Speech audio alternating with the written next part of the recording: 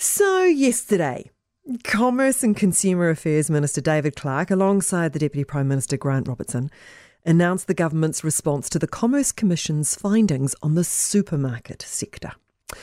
The government will match 12 of the Commission's 14 recommendations, and it will go further with the other 2 recommendations. But the main message to the supermarket duopoly was the government was putting the sector on notice and to change at pace or face regulation. The bulk of the reforms will be included in the grocery industry competition bill, and Minister Clark intends to introduce that later this year. So if you're looking for something that was going to make a difference to your weekly shop over the next wee while, you're out of luck. Yesterday's announcement was meant to look like action on dealing with inflation and rising costs. But we all know it's not just supermarkets that are solely responsible for rising costs.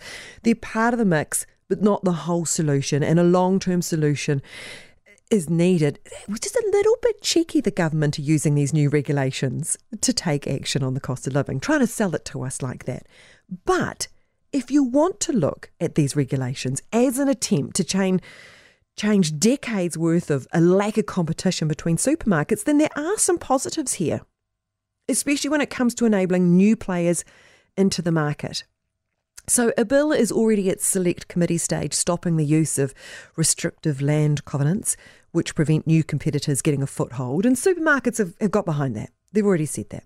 Supermarkets also are going to have to open up their wholesale arms to competitors at a fair price. I don't know about you, but I think if you want to create greater competition, you need more options. It's as simple as that. And options that happen to be close together, close to one another, to make it easy for the consumer to make choices. It's interesting, they're throwing in the codes of conduct and an independent industry regulator. Look, it sounds like a good idea as long as the costs of operating these don't get passed on to the consumer. Surely some of the excessive profits made by the supermarkets can go towards this. I tell you what, I'm really interested to hear from suppliers about how they feel about the recommendations which affect them. The impression that we all have is that suppliers don't have the ability to negotiate. The supermarkets run a take it or leave it approach if you want to be on our shelves. So will collective bargaining make a difference? Will the code of conduct make any difference? Would you actually use the independent dispute resolution scheme? Do you think that's going to make an impact for our suppliers? I mean, we all want a better deal at the checkout, right? But we also want our suppliers to be getting a good deal as well. So have the government gone far enough right now? Some of you might have preferred a more aggressive approach. Maybe you were hoping for some kind of action that, did have some kind of impact next week when you head to the supermarket. I am more inclined to see supermarkets embrace these recommendations and get on with making the changes themselves. We've had decades of a lack of competition, and it feels to me if this behaviour is going to change for the long term and change for the good, it really does need to be driven by the supermarkets. You might have noticed in the weekend, actually, new research from Consumer New Zealand found that Kiwis now trust supermarkets less than the banking industry.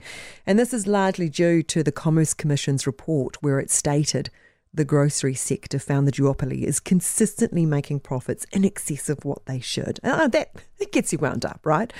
The percentage of those who said they did not trust supermarkets has risen from 17% in June last year to 32%.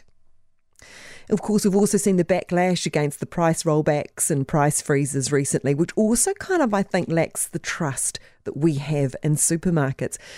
So do you think the supermarkets are finally getting on board and realising that we're not really interested in the way things are unfolding at the moment, and the pressure's on for them to do something about it?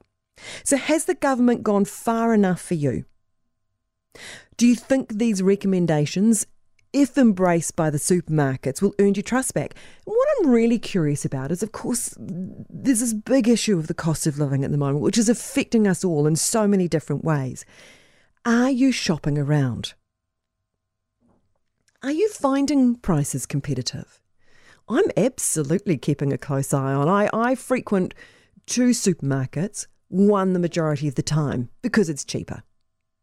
But I do keep an eye on the prices, and if I do see a good deal at the other one, if I have to pop in to grab one or two things, I snap it up. But with the cost of petrol, what it is it affordable to actually be running all over town to different places to try and get a good deal? Or is it a necessity at the moment? So how far do you go to get a bargain? Or at the end of the day, do we just need more players in the market to provide more choice closer to where you are to make it worth your while to cross the street and look for that bargain?